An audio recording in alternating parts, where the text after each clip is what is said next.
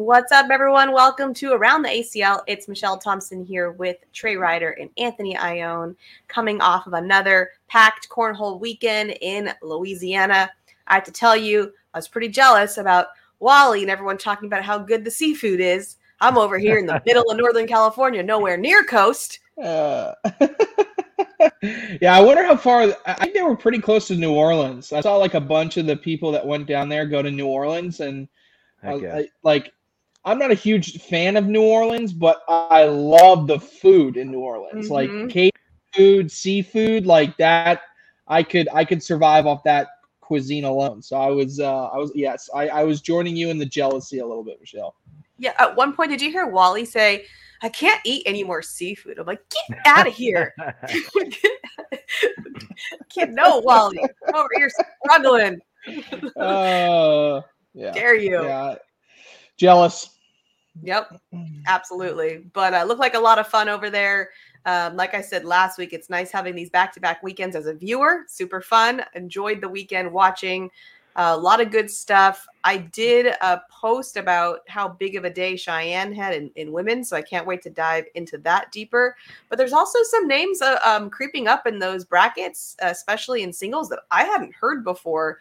When you guys were watching some of those players in the brackets, did you recognize a lot of those names?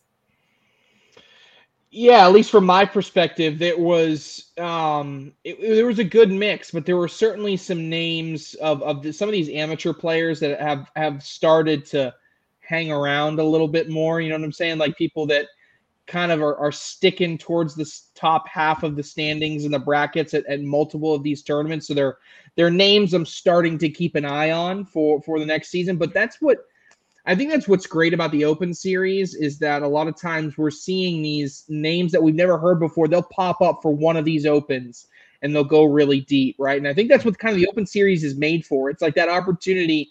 If it's your day, it's your day, right?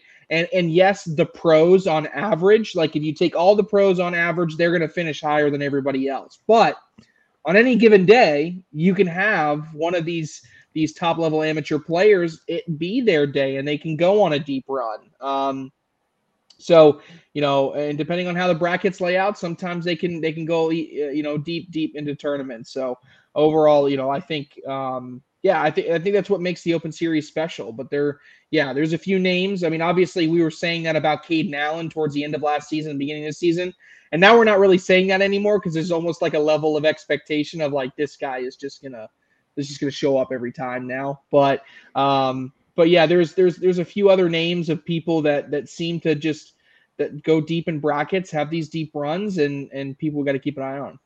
Yeah, I think you said it, Trey. I mean, it's about how the bracket lays out, and that's why it was significant here at Open number 9 for me. So take 256 baggers in a tournament, right? That is going to be 4 brackets of 64. Now, what was unique here is we added, it was like 24 to 30 players to the 256. So you come out now with 280, 290. Let's just put it somewhere in there. So you're only adding, 20 to 30 players. But what that does is it blows your brackets up now into 8 brackets. So if we go to the pro division, and that's how a national runs, is we go 4 of 64, 4 brackets of 64 players. It's an absolute grind. Getting to the king seat, I mean, you got to be better than an elite player. And when you get down to that losers section where it starts cramming the bottom 10 guys, it just gets congested with, the best of the best talent, and everyone's in a one and done scenario. So there's a lot of pressure there. So what happened at this Open by adding those 20 to 30 baggers is you now blew up 8 brackets. And I think it provided an opportunity for a lot of these players that we didn't recognize to kind of surface, to kind of show up and be able to have a run, because you're saying, all right, instead of 4 brackets, I got 8. Instead of 8 people in king seat matches, I have 16. Instead of 16 people in semifinals, we have 32. So I think it just opened up that opportunity to bring in more visibility. And like you were saying, Mish, which of those household names took advantage of that? I mean, we know Zach Shibner, but maybe on a national level, not necessarily. And he had his shot at a semifinals match, a chance to get to the king seat versus Thorne. He lost that one, but had his shot. Blaine Rozier had a shot, losing to Alex Rawls 21-20. Gavin Hammond, I talk about the high school national champ. He had a shot to get to the king seat against another no-name, where on a national level, Craig Irvin. Craig Irvin capitalized, got to the king seat match. And then there's just a bunch more. You got Justin Duke, Steven Sanford, Josh Dottie, Eric Verduzco, Devin King, Caleb Rogers, Josh Glover. All of those guys had a shot to get to the king seat, with Eric Verduzco and Devin King taking advantage of that. So I think you're right on with that, Mish. I think just the way that the brackets blew up with only 30 to 35 people in essentially a 64-person bracket, it really just provided an opportunity for a lot more visibility. Which is great. The other thing I noticed, is anybody boarding it anymore? Or do they just always go for the shot? I didn't see anybody play it conservatively. Like, they went for the drag, they went for the put. Like, they're always going for it. I think it's becoming a product. Yeah, I think it's just becoming a product of people not wanting to, or realizing people are getting so good, right? And as people are getting so good, you have to be able to take those shots and hit them at a higher percentage, right? I mean, when you look at women's, Cheyenne Renner hits 55 bags in a row in the hole, right? So God. When you're starting to play at that level and playing against those type of people, there comes a point where you have to tell yourself, if I'm going to win this thing or have a shot at winning this thing, I have to go for these unbelievable shots. Like, I have to hit something that's, other people aren't, right? Or they're not going to take, because that's what it's going to take to win at that high level. Now, as people are making their way from a competitive level to an advanced level, or trying to get into a baseline pro division, like just getting into the bottom half of that, then maybe it's a different personality. But if you're going to compete at a high level, you have to hit the big shots. Well, I'm here to watch it, so excited about it. It's just really painful when they miss. And we did see some top players missing a push a little bit to the left or right. We saw, missed air mails, things like that, that make a big difference in these really close matches. When you give up 5 points, that's gonna hurt you a little bit. So it is interesting to watch the aggressive play. Yeah, and I think one thing that's important that I'm starting to see a trend with in the game is, as these PPR numbers continue to climb and climb and climb, the players that I am finding to be the most successful, the most important shot in cornhole to me right now is your follow-through push. I don't think there is a more important or critical element to your game right now than that follow-through push. You have to be able to, when your opponent comes just a little bit short, I'm not saying a level 1.5, level 2 block. I'm not saying a short block that's going to cut, we're going to start cutting, we're going to start airmailing. I'm saying when that player lays a block that's level 1 or even closer to the hole, hanging in the hole, you got to be able to go through that with your bag 9 times out of 10, 8 times out of 10, right? Because when you start kicking right and you start kicking left, that's when you open up the door for your opponent to now have a bumper and continue to inflate these PPRs. Look at the top players in the world. Mark Richards, even over the past 6 months. Alex Rawls, Jamie Graham, right? All these great elite level players. Devin Harbaugh from this weekend. I would even sometimes argue Kyle Malone, who's as hot as ever right now. Fisher Hamilton. These top players, it's almost a combination of what Anthony and I had been saying. Anthony said carpet, the players that are going to hit the big shots. I've been saying the slide game is going to dominate. I think they're starting to meet somewhere in the middle. It's someone, the best players in the world right now are just getting around the hole, and being able to go through it and avoiding that subtle kick off to the right or subtle kick off to the left from those bags obstructing the hole. And those are the players that are playing at the highest level right now. I would say equally as important to your push shot, and we're seeing it over and over again, is more on the defensive side. The ability to back block. I saw so many times this weekend where, like you said, opponents staying around the hole and they're coming behind and they're cleaning up with these pushes. 2 bag pushes is really, really common. So you're talking about the bag in my hand is 3. I'm going to push 2 bags in for a bonus 4. Those are 7-point pushes. And guys are missing their back blocks, left or right, and a guy's coming through with that push you're talking about and getting 7 points. So the back block really so important to prevent big points off of those pushes too. Absolutely. Well, let's start with. Oh, go ahead. Sorry, the only thing I was going to add, Anthony, is and how many players today are practicing a back block? I promise you, not enough. Not a lot of slick players are. I can tell you that. Because the back block is your least favorite shot. No, when you are back blocking, it means you are saying to yourself, I am not going to maximize points this round. That's what you have to tell yourself that internally. And I guarantee you there's so many players out here not practicing that shot enough. If I was a player, part of my practice routine, I'd spend 30 minutes a day literally just setting a block in front of the hole that's a little bit short and having to lay a back block, lay the block, and hitting it right and timing it right and putting it at the right angle, because it's just a shot. People just assume, oh, I know how to board it. I know where to put it. Yep. Well, you have to practice it to be able to do it at a high level. There is a time to think maximize points, and there is a time to think maximize my differential. And when you have your opponents 2 bags sitting in front of the hole, you have to think differential. Going over the top with an airmail and leaving your opponent a 2-bag push is not a good strategy. So you have to think maximize differential at some points in the game. Yep. All right. Well, a very different kind of game is in the women's category, as we saw with Cheyenne Bubenheim with, what was that PPR she had on that day? 11 point something? It was 11:06 or 11:02 for the tournament. 11:02 over. Her tournament was short because she just rolled people with a 2+ DPR, but it was over 57 rounds, which is interesting because who ended up in that final against Cheyenne? Cheyenne is crushing her opponents with a 2+ DPR.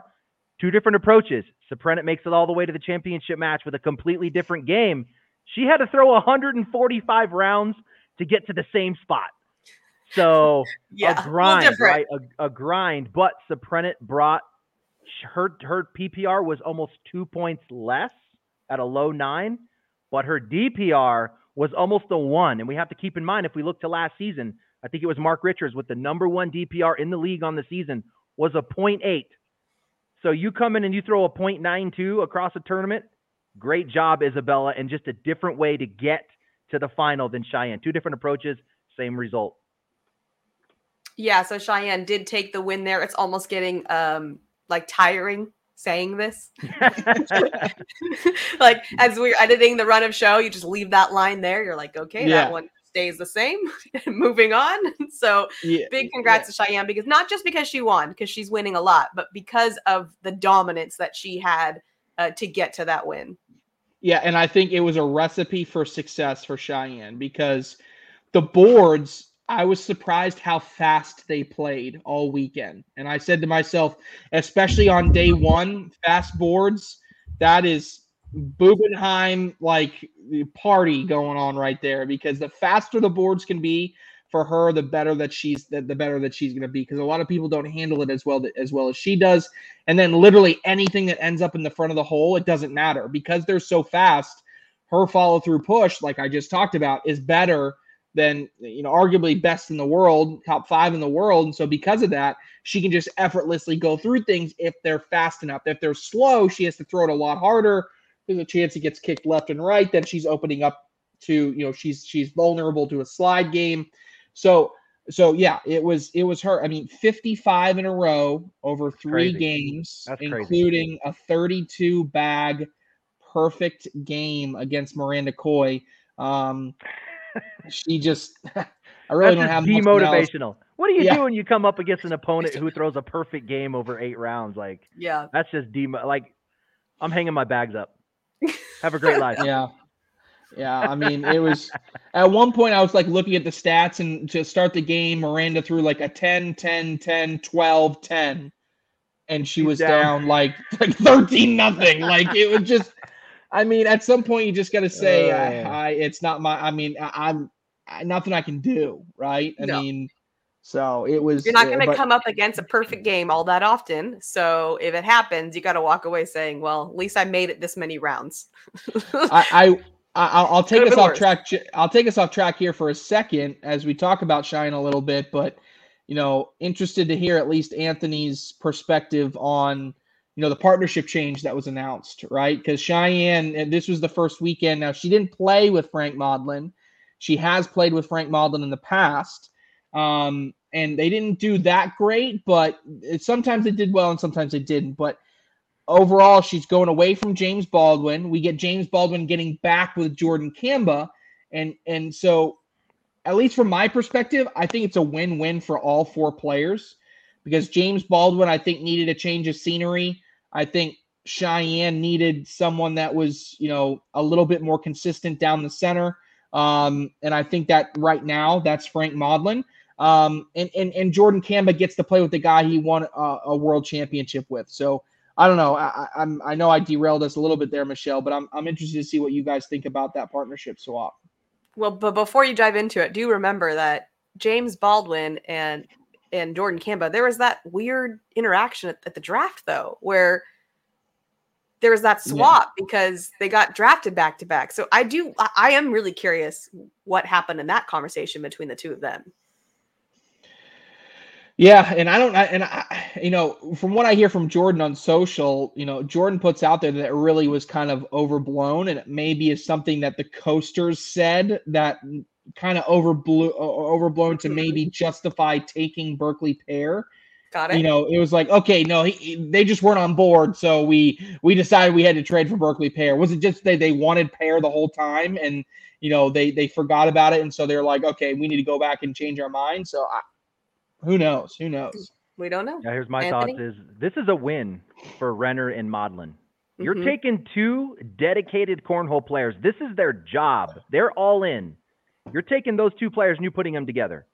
Now, Baldwin, this guy runs his own company. He's out there running a tile business. So is he all in on cornhole? There's no way. There's no way that you're running a business, bringing in financials into your family, hustling, and being able to keep up with these dedicated cornhole players. So this is a win for Renner and Maudlin, in my opinion. So Renner's doubles ranking for me just went up significantly. So a win-win for Renner specifically.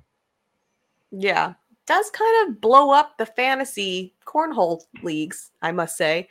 Gets real confusing. Yeah, how are they going to go back and redo that doubles? No, I get them. That's what I'm saying. Like, we got to figure this out.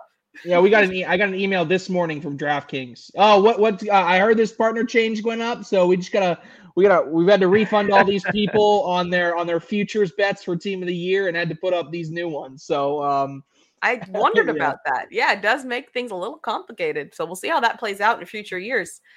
Moving into seniors, Jimmy McGuffin took the win there, and in juniors, Ian Cripps. Thoughts about the rest of that first day, Trey?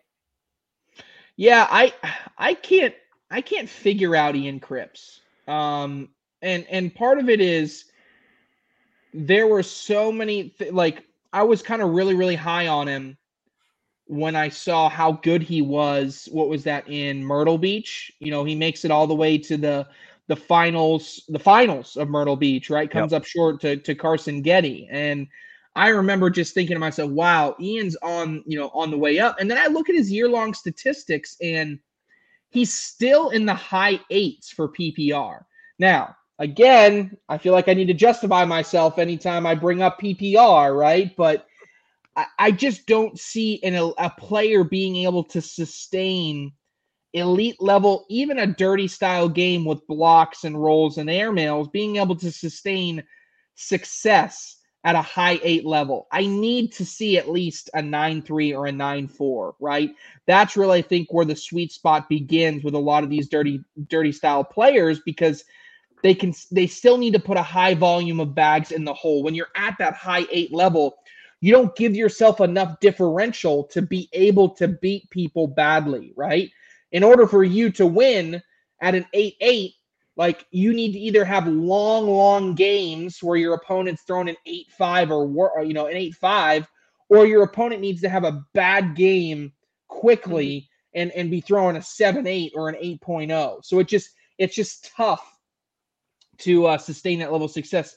So I'm seeing flashes of it. I'm just not quite sure what Ian Cripps, what his ultimate ceiling is for this season. Or what his ultimate floor is. Or that too. That seems like the bigger problem. We kind of saw his ceiling and it's pretty impressive, but how low is that floor? Anthony, what are your thoughts on the wins on day one between women, seniors, and juniors? Yeah, I'll start with juniors because that's where we left off. But yeah, Ian Cripps, legit. I mean, I agree with what you were saying, Trey, and I was looking at some of the numbers, and I only saw him towards the end of the tournament. And man, he was filling up the hole. He was able to run bags. And we look and go, okay, how do we measure Ian Cripps? How legit is he? Let's look at the other young players in the game right now. You have a Jackson Gore and an Alex Hicks that finished like 12 and 15 or something last year in the world. He's beating them both, so, and he's showing us that he can make consistent runs in tournament. He's not just a one-hit wonder kind of guy. So I am very interested in see what happens with Ian Cripps. I mean, what he's showing us right now is he could be a top 25 guy and maybe something better. But yeah, some of the other junior standouts that was at Bryce, there was 3 players for me that really stood out. Bryce Forbes, Cannon Hatcher, and Caleb Rogers, all really impressive. To me, didn't know them deeply in their game. I'd heard names, but I haven't really seen them play. But yeah, they really impressed. But if I were to kind of finish up with seniors, and it kind of goes back to the Cheyenne Frank Modlin discussion, I think that the senior and women division is similar, right? In that you're running bags in both of those divisions. Cheyenne dominates in that. Frank Modlin dominates in that. But you put them together in an open division. What do you think about this, Trey? Because I have this thought that, running bags at a high PPR works in women's and seniors, but it is not going to work the way that equally in the full field of singles and doubles. What are your thoughts on that idea of being able to be successful in women's and seniors doing that, but it doesn't work so well in the open division? How fast are the boards? Yeah. I mean, I think that's a legitimate question, right? I mean, I think board speed plays so much into that. If the boards come out and on a scale of 1 to 10, the boards are a 4, no, I don't see Frank Modlin and Cheyenne Renner coming anywhere close to winning. But if they're a 7 or an 8 as far as speed goes, then yeah, I think they have a legitimate shot. I mean, there are going to be instances where they're playing at both levels. I think they're slightly more limited, but I think that's true for a lot of different people, right? If I put Tony Smith on super fast boards, I'm not going to get the same Tony Smith that I would on tackier boards, right? And I think that goes for a lot of different players. It doesn't even need to be somebody that rolls a lot or anything like that. So people have their sweet spots, and some people can adjust better than others. I really do believe that it's the balanced players, your Jamie Grahams and your Mark Richards, that are better at adjusting to the various different levels of condition, whether that be through bags or whether that be through simply play style, or arc or velocity or whatever.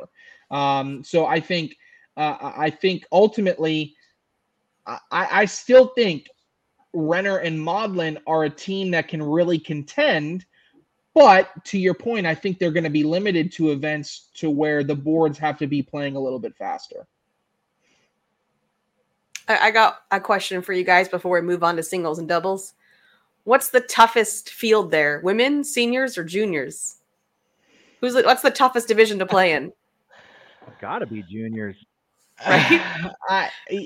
It's just small. It's like it's more condensed, right? So like,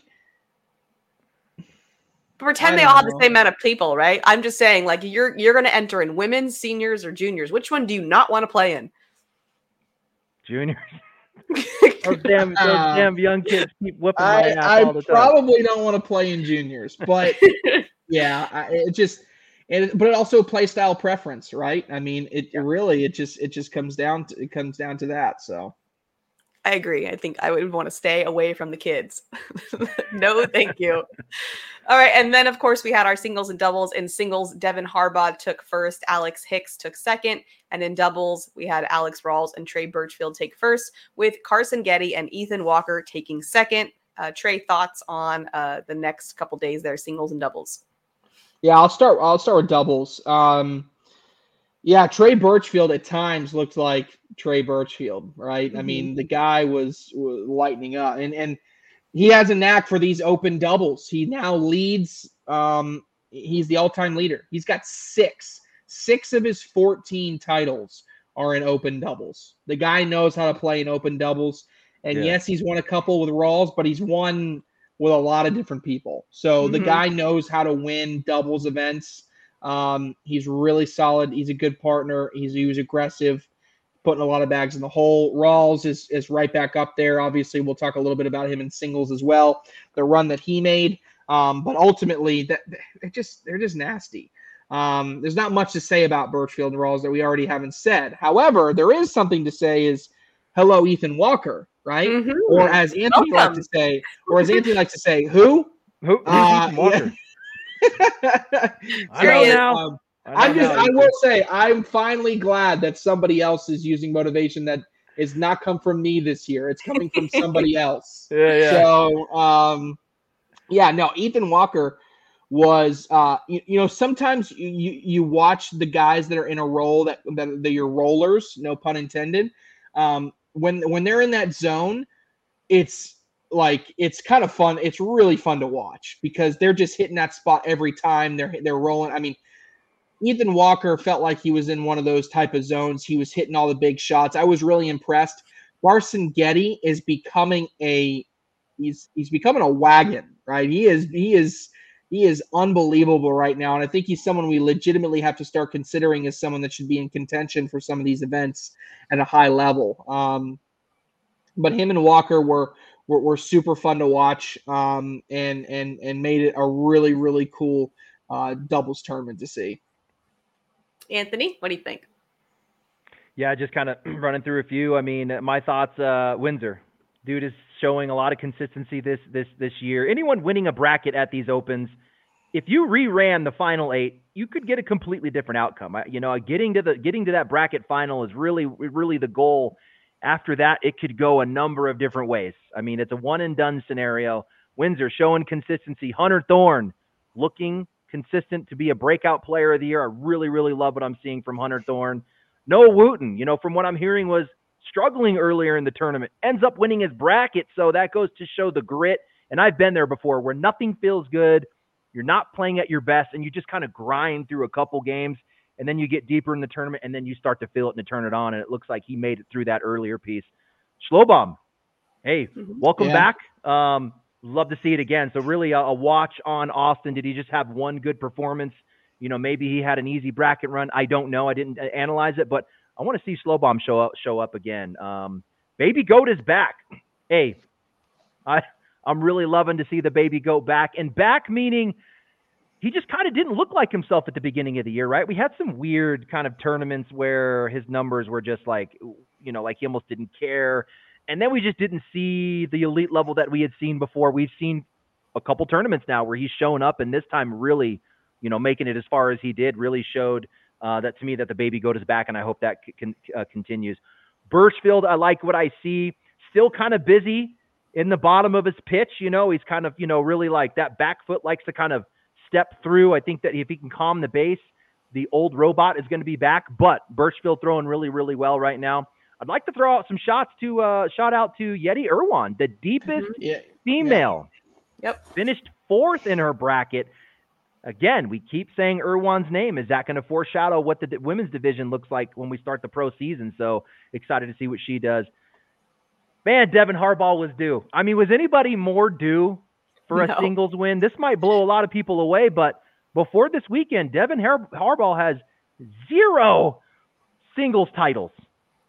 This is his first singles title. It blows my mind to even think about that. You're talking about a guy that's, he's first of all, he's been around for a really, really long time. To me, he's an OG. He was there when I showed up in 2017. So, man, I was so happy to see him win that one. He's got a few wins in doubles. He won with Frisch recently.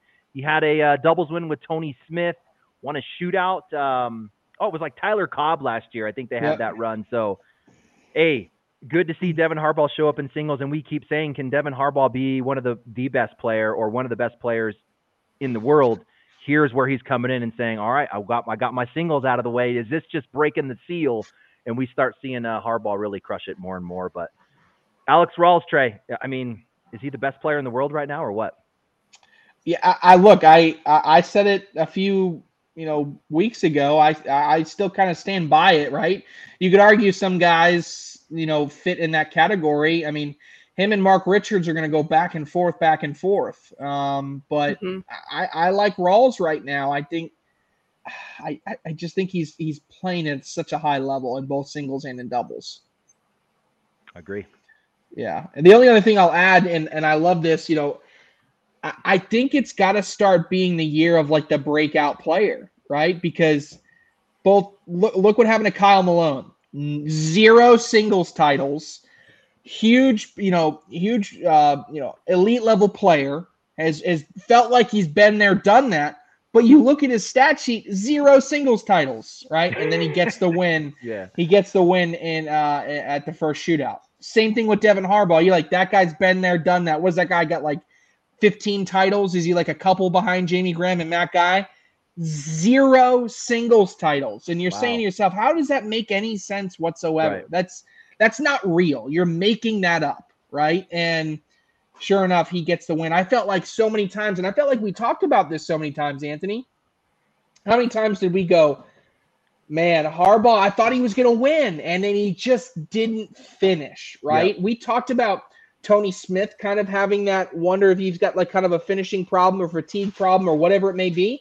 I think this exact same thing could have been said about Devin Harbaugh, and I think this was a critical win in the development to Devin Harbaugh, to the point where I really, really think that he can be a player that explodes this year, becomes a dominant force, and we could be talking about this guy winning a national and competing for a world championship this year. That good. 100%. Who's due? Who else is due? Yeah. That's what I was trying. I was like trying to think. Okay, who hasn't won yet, right? Because somebody's got to be missing a singles title somewhere. I mean, if you look at all the championship titles and try to go down, I mean, crazy. Well, we know Matt Guy in the shootout series has his singles struggle. One player has 10 titles, but only 1 singles. And you want to guess who that is? It's kind of a mini name your player, but 10 titles with only 1 singles. 10, so he's like 5th or 6th or something in there? Yeah. Baldwin, maybe? No, Baldwin won a singles world championship. You said he has 1, right? Derek King, maybe? Yeah. Not Derek King. Misha's favorite, Eric Davis, only 1 career singles title. Isn't that crazy to think about, though? Kind of, and kind of not. I mean, he is an aggressive player, so if he's that aggressive on both ends, I can see how sometimes that doesn't go his way. Whereas when he has like Brett on the other side or someone on the side, they might balance out some of that. Now, the next one, yes, you're exactly right. Derek King. Derek King's got 5 titles, but he's got no singles to his name. So that would be, to me, There's that's probably, that's the next candidate. If we continue on this trajectory, that would be, someone would be curious to see if it happens. Yeah. The other one I'll mention before we get, and I just want to, I'm double checking this right here, is another one. Current world champion, Jordan Power, never won a singles title. He does have an international title in Canada, but wow, it's a little bit different, but no open shootouts or national singles title. So like, those are the guys I'm kind of looking at now as we go through this season. Like, we got to continue the trend. That's what I'm looking at. Yeah. Okay. Mish, can I wrap up some doubles? I definitely wanted to go through some doubles if that's okay. Yeah, go ahead. So I thought it'd be good to kind of revisit the buckets I had last week and kind of like full circle that. So I had a watch them list. And right out of the gate, you already mentioned Getty and Walker. They were hustling. If you haven't seen, go back to the Bracket B final versus Hisner-Henderson, and you're in store for an awesome match. It was a 2-scoop game. Hey, you mean Hisner-Morales, you mean, right? Yes. Thank you. Sorry. Yeah, thank you. Now I'm blanking. I just know it wasn't Henderson. Yeah, those two names just kind of come together naturally. I know. But the thing for me with Getty was his shot looked so effortless. I mean, there were times where he's shooting an airmail and I had to go to kind of move to the board and go to the camera. And I'm like, I can't tell if that's a hole shot or an airmail. They looked identical. The other thing about him was his demeanor has changed. It almost looked more veteran-like. In the past with Getty, you kind of get more like looking to the crowd and like looking, did you see me do that kind of thing? Man, he was just dialed in the hole. He looked more veteran-like. And then Walker, for an 18-year-old kid, his role was absolutely legit. And his ability to collect bags off the left side as a right-handed thrower was awesome. And we actually got Walker, man, a little bit chirping with Hisner. I mean, Hisner was like kind of, we're talking about a veteran who talks on the boards. And he's like, I think he said something like, no, I don't think that's going to go in. And then Walker hits the shot and he was like, are you sure about that? So it was like cool to get Walker chirping across the board to Hisner on that one. So they were on the watch list. Absolutely kind of blew out just the watch format. The Bubenheims, we talked about the Bubenheims, just to follow up on them. Man, poor Brandon. He actually threw really well in his first game. He threw a 9.5. Cheyenne did her 10.25 like she normally did. The problem was Brandon's partner threw an 11.5 in 8 rounds. So he got crushed with a 2 DPR his very next game. So they were 2 and done. 2 games and out. The very next game, Brandon pulls one of the Colorado young guns, Jackson Remick. Remick throws an 11.6. So 2 games, Brandon's opponents 11.5. Brandon's 11, like, 6. I'm out. I'm not doing this again. This is not fun. Why am I doing this?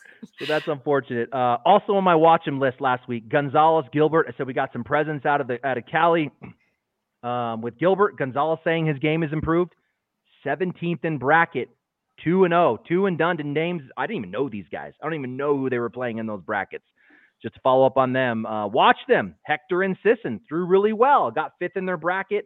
And then, of course, watch them. I said watch the young guns from Colorado. They took 7th in their bracket, so did pretty well. Can win it was my next category. Morellis, Hisner. Trey, you were right. I got a little aggressive on my hot take. No, it's good. Hey, look, I mean, I like aggression. I just figured they'd run into somebody, but hey, they played well enough to win at times. And they were. I kind of like the pairing, to be honest. I mean, No I didn't want to say that out loud too much, but I was like, yeah, I kind of like this team. They look nice. But they were 1 game away from your hot take being on point. 2nd in bracket. Can win it. The Cobbs, 9th in bracket. They didn't do as well as they wanted to. Yeah. Yeah. Can win it. Harbaugh Thorne, 3rd in bracket. Now, when we say 3rd in bracket, I just want to put this in perspective a little bit. Do we know how many baggers were out there? Was like 600 or 700 or? Yeah, there was about 300 teams total. 300 teams. Okay, so you're 3rd in bracket. I mean, you're still talking about in the top percentage of the whole field. You know what I'm saying? So when we say 3rd in bracket, there's only 2 brackets. So you're top 6 out of 300. That's really, really good. We're talking top 5%. So they took 3rd. Kano and Batson can win it. I said last week, 3rd in bracket. Can win it. Malone and Humans, a really good run. They made it to the final. 2nd in bracket for them. And then I got to add one this week. Caught sleeping. I got caught sleeping. They weren't on my can win it. They weren't on my watch it list. What do you think about Kimbrel and Rozier this weekend? You know what? It's so funny. So I started to get a little bit of inkling when you're never going to believe this on TikTok. Because so on TikTok, I'm scrolling through TikTok and it seems like every other day I'm seeing a practice routine with practice sessions between Alex Rawls, Fisher Hamilton, and Blaine Rozier. Those 3 are all practicing together and they're continuously playing together. And I think that is perfect for Rozier. Absolutely perfect, because he's continuing to grind on a day-to-day basis with 2 of the guys that we're talking about being top 5 players in the world, arguably best player in the world, right? So ultimately, I think that Rozier can be someone that's going to benefit from this the most. And the fact that he made it as far as he did with Jordan Kimbrel, who's a great thrower as well, I think just speaks to how much practice and grinding away can really make you take that next step. No doubt. One more comment, me, so we can move on to the next segment. But talking about Kimbrel and Rozier, check this out. They took their first loss to Morales and Hissner, who ended up in the king seat. But look at this win streak. They go on a 3-game win streak after that, and they really progressively up themselves. They get the Cobb brothers first. The 27th ranked team last year got them. Next team, one of our top 10 predicted teams, they take out Smith and Wiedenfield. And then their third one, they take out the best team on the planet in Lopez and Richards. Kimbrel and Rozier's run was a breakout performance, I think, for them. Specifically Rozier. We've seen Kimbrel. He's kind of a long-time guy who's always there, but really, for me, a breakout performance on Rozier. And I got caught sleeping on them. I got to admit that one. Caught sleeping. All right, let's move into Overreaction Monday. I'll read you a line here, and you let me know if this is an overreaction or not. The first one being that Devin Harbaugh is the best player in the game. The funny thing is, people at home, real quick, I usually am the one that puts these together, and I have just been absolutely swamped. So normally I have a little bit of time to cheat. I am hearing this live for the first time, so I am reacting in absolute real time to these Overreaction Monday little bits. So I'm going to say that's an overreaction. I do say that I think the one thing that was we kind of touched on this. The one thing that's been holding Devin Harbaugh back has been his ability to close on that big singles event. Now that he has that, I think he has the potential to now become that guy. But right now, Richards and Rawls are my 1-2 punch right now, and I go back and forth on those two. So I say it's a little bit of an overreaction. Anthony? I agree, overreaction. But if Devin Harbaugh's not on your top 10 list right now, then you're crazy. Sleeping. Because this dude, you're sleeping. You are sleeping. Yeah, he's playing great. But overreaction for best in the world. All right, Tubby Cobb is the better of the 3 Cobbs. Not an overreaction. I don't think it's particularly close. I mean, Tubby has been killing it recently, and I think if you ask the Cobb brothers themselves, they'll all tell you the same thing. Tubby is the best of the 3 Cobb brothers right now. He was dominant. There was a time, I was watching him all weekend, and I really thought he was going to make that Final 8. Just came up a little bit short, and I think maybe ran out of gas, got a little cold at the end when he had to sit for a little bit, but no overreaction at all. Anthony? I think you're right, but let's go to probably the one who knows the most. Did you guys hear little sister Cobb on the mic this weekend with Tay? Yeah. So, hey, she said live on the mic, and Ty, close your ears because she didn't want you to hear this, but it goes Tubby, Tice, Ty. So I got to believe that little Tay knows what's up. I think she knows what's up. So I'm going to say it is not an overreaction. Trustworthy source. All right. Number 3, Tony Smith is no longer a top 10 player. Ooh. Oh, that's an overreaction. Yeah. I like the question though, Michelle. That was a good one. I'll say a little bit of an overreaction, right?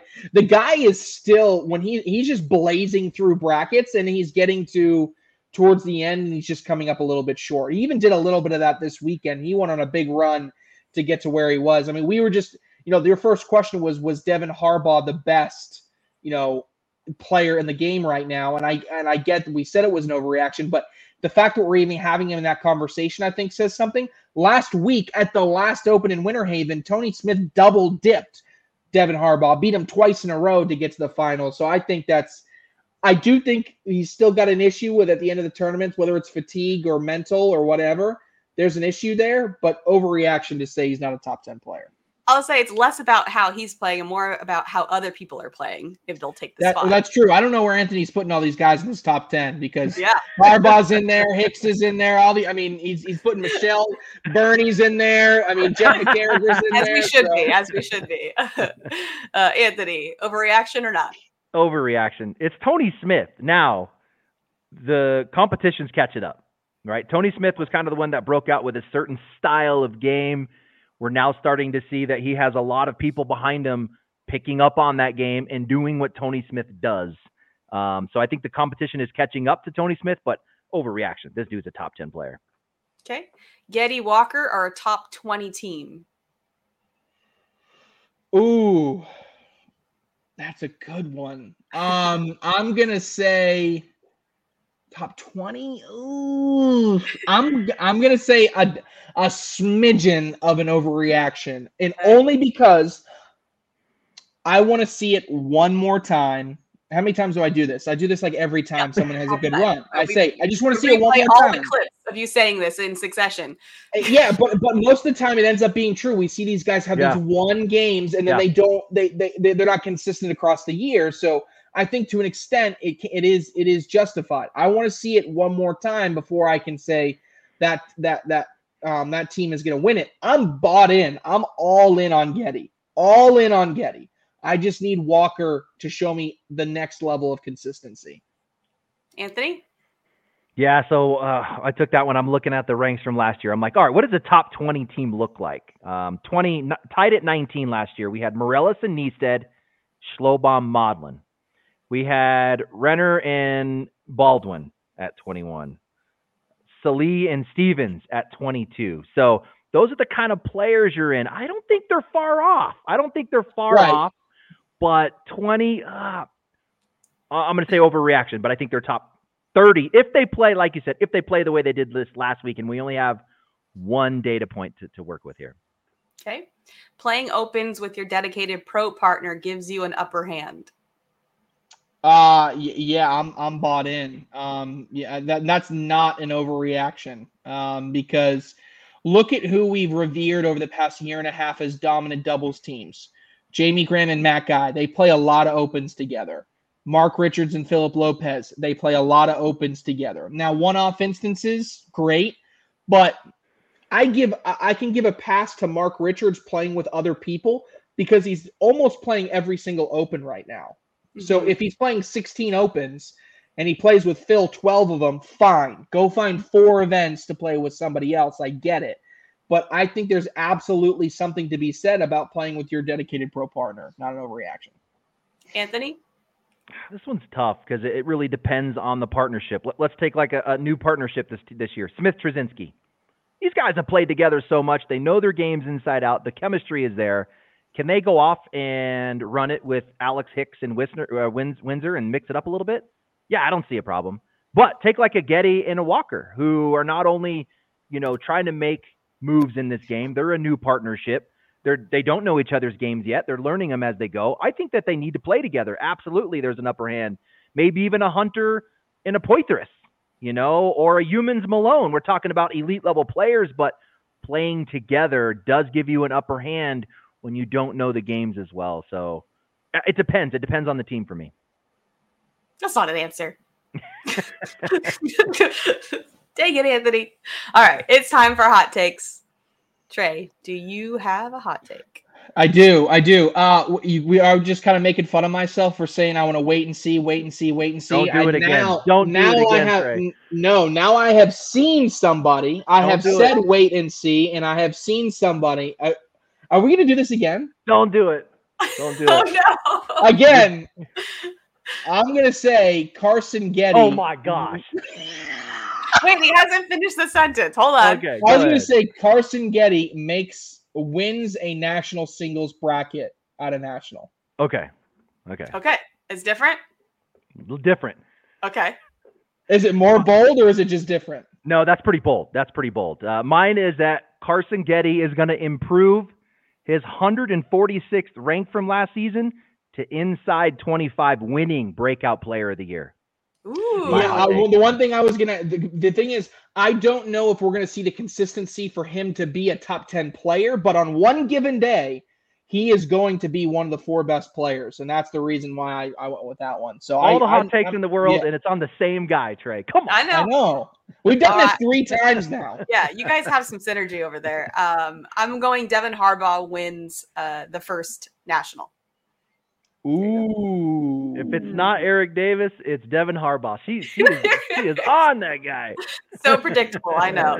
All right, guys, that's all we have time for today. We will see you guys all next time.